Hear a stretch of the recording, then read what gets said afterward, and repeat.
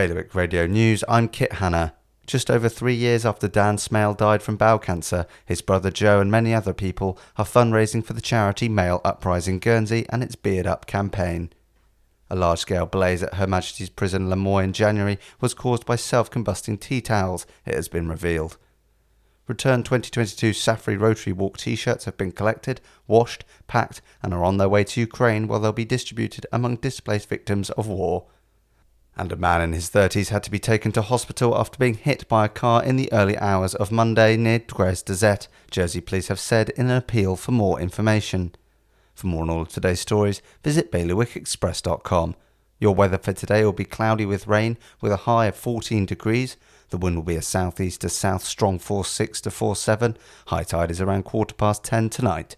That's the latest from the Bailiwick Express news team.